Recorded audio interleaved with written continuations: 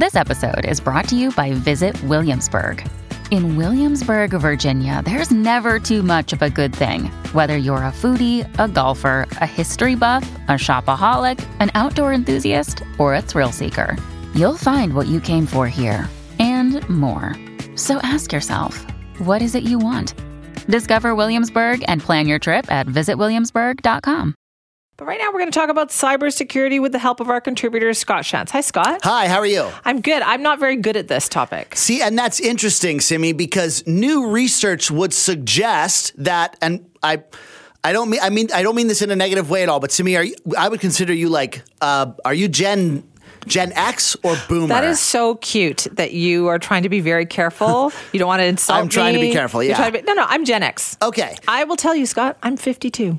Okay, so Gen X, I'm a elder millennial, and then so baby boomers are before us. Gen Z is the generation after us, right? And I think typically we think of baby boomers as not very tech savvy at all, because they were late adopters to the internet and all that type of thing. And we think of Gen Z and younger people as being very tech savvy because they've just had this stuff all of their life. But new research shows, Simi, that Gen Z are 3 times as likely to fall for an online scam as a baby boomer is. I believe it. Why? Because they just see everything on their phone and they're open and they're trusting and they see it, they're going to go for it. Yeah, and it sort of was counter to my thinking.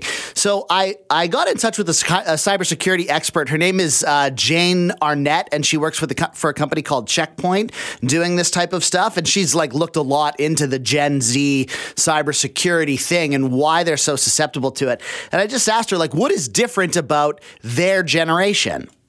Yeah, I think there's a few things going on. First of all, Gen Z is typically considered to be turning around 25 right now. So that age group, 11 to 25, these are people who are very good at doing things. When you think about an athlete at their peak performance, right? They're very good at doing things, but it's still up to older people to teach them how to do things safely. I think, that's what we're kind of there to guide them on. And I think part of it is that, just because we look for the youngest person in a room to fix our tech problem doesn't mean that they're experts in cybersecurity. The other thing is that they were raised in a world I remember cell phones starting, becoming a thing, They were raised in a world where not only is everything connected and easy all the time, there's augmented reality. There are so many online services available today that are designed to give them a seamless experience and services that are incredibly convenient using these online connected devices. And I think the risk versus the reward and the convenience is just that equation really pushes them more towards convenience and less towards taking the time to make sure that everything is correct and good and safe. Sure, yeah. We're not using it. And that makes perfect sense too, because we see that with Gen Z. At least I think I see that. So what does a scam that targets someone who is Gen Z or around that age, what does that look like? Because, when I think of online scams, I think of, the Nigerian prince or those type of things, help me get my money out of this country and I'll give you some of it. Things that seem really, really far-fetched, but are Gen Z falling for that type of thing? What do these scams look like?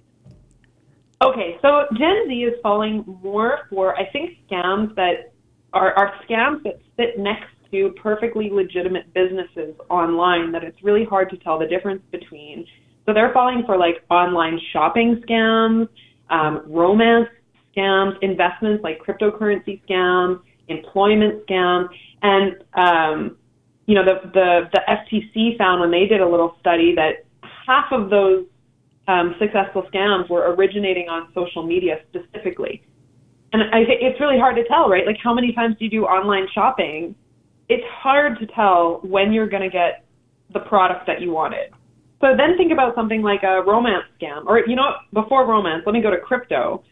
Crypto is a really obvious one. You've got projects by Joe Schmo in his basement trying to make money off a coin that does nothing but has a dog on it versus, a bunch of MIT students who are backed by banks and everything else right next to each other. And again, it's really hard for someone who doesn't do a ton of research or know a ton of stuff to tell the difference between them.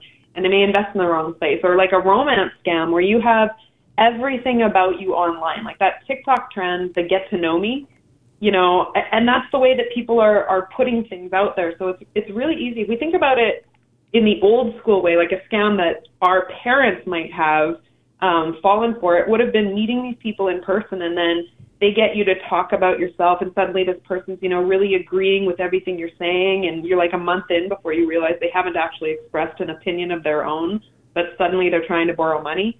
You know, that's the kind of thing that happens online. The more that somebody can find out about you, the more targeted an attack they can make for you, the more interesting and juicy that click bait can be that can then, you know, be the window into them taking control of whatever, be it your phone or your bank or whatever it is. How do we protect them? I think there's probably people who are listening to this that are thinking of their kids. And I suppose the first reaction there is, you know, a little bit of like, okay, finally, like the tables have turned, like kids or young people have, like, you know what I mean? The young people have been sort of like boasty about the internet. Like, oh, my parents don't get the internet. They're on Facebook. That means I have to get off of Facebook and stuff.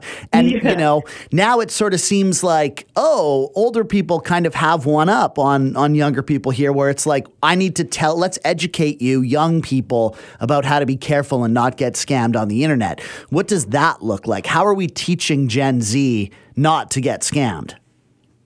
Yeah, okay. So the first thing I'm going to start at is teaching ourselves not to set up Gen Z to get scammed. So, for example, all those people who are on Facebook, right, when we, you know, I saw my friends do this. They'd have a kid, and then they're posting to Facebook, like, my kid's favorite color, my kid's first concert, my kid's first pet, and all of the other information that's really the answers to all of your password reset questions where those sorts of things exist.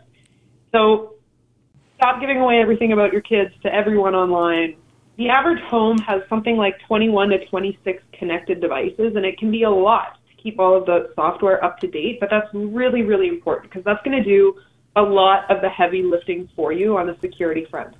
That's Jane Arnett. She's a cybersecurity expert with a company called Checkpoint. And here, baby boomers, never let Generation Z or Z talk down to you about cybersecurity. I believe this because I think the older generations, they just know that things need maintenance. Do you know what I mean? Like we're used to, things need to be repaired, things need to be fixed, things need to be done. Whereas I think the younger generations perhaps are not as aware of that kind of work, that things need to be maintained. Yeah, and also maybe like a little bit naive about the way the world works. They're used to getting something new. Yeah. When, is that model old? Oh, is a new iPhone coming out? I'm getting the new one, as opposed to I've got to make this one work for a little while. Yeah. So some healthy tips there as well about educating yourself first on cybersecurity and then your kids. Yeah, I could probably use a little work on that too. Thank you for that, Scott. You got it. That's our Scott Shots. If you want to weigh in, send me at cknw.com.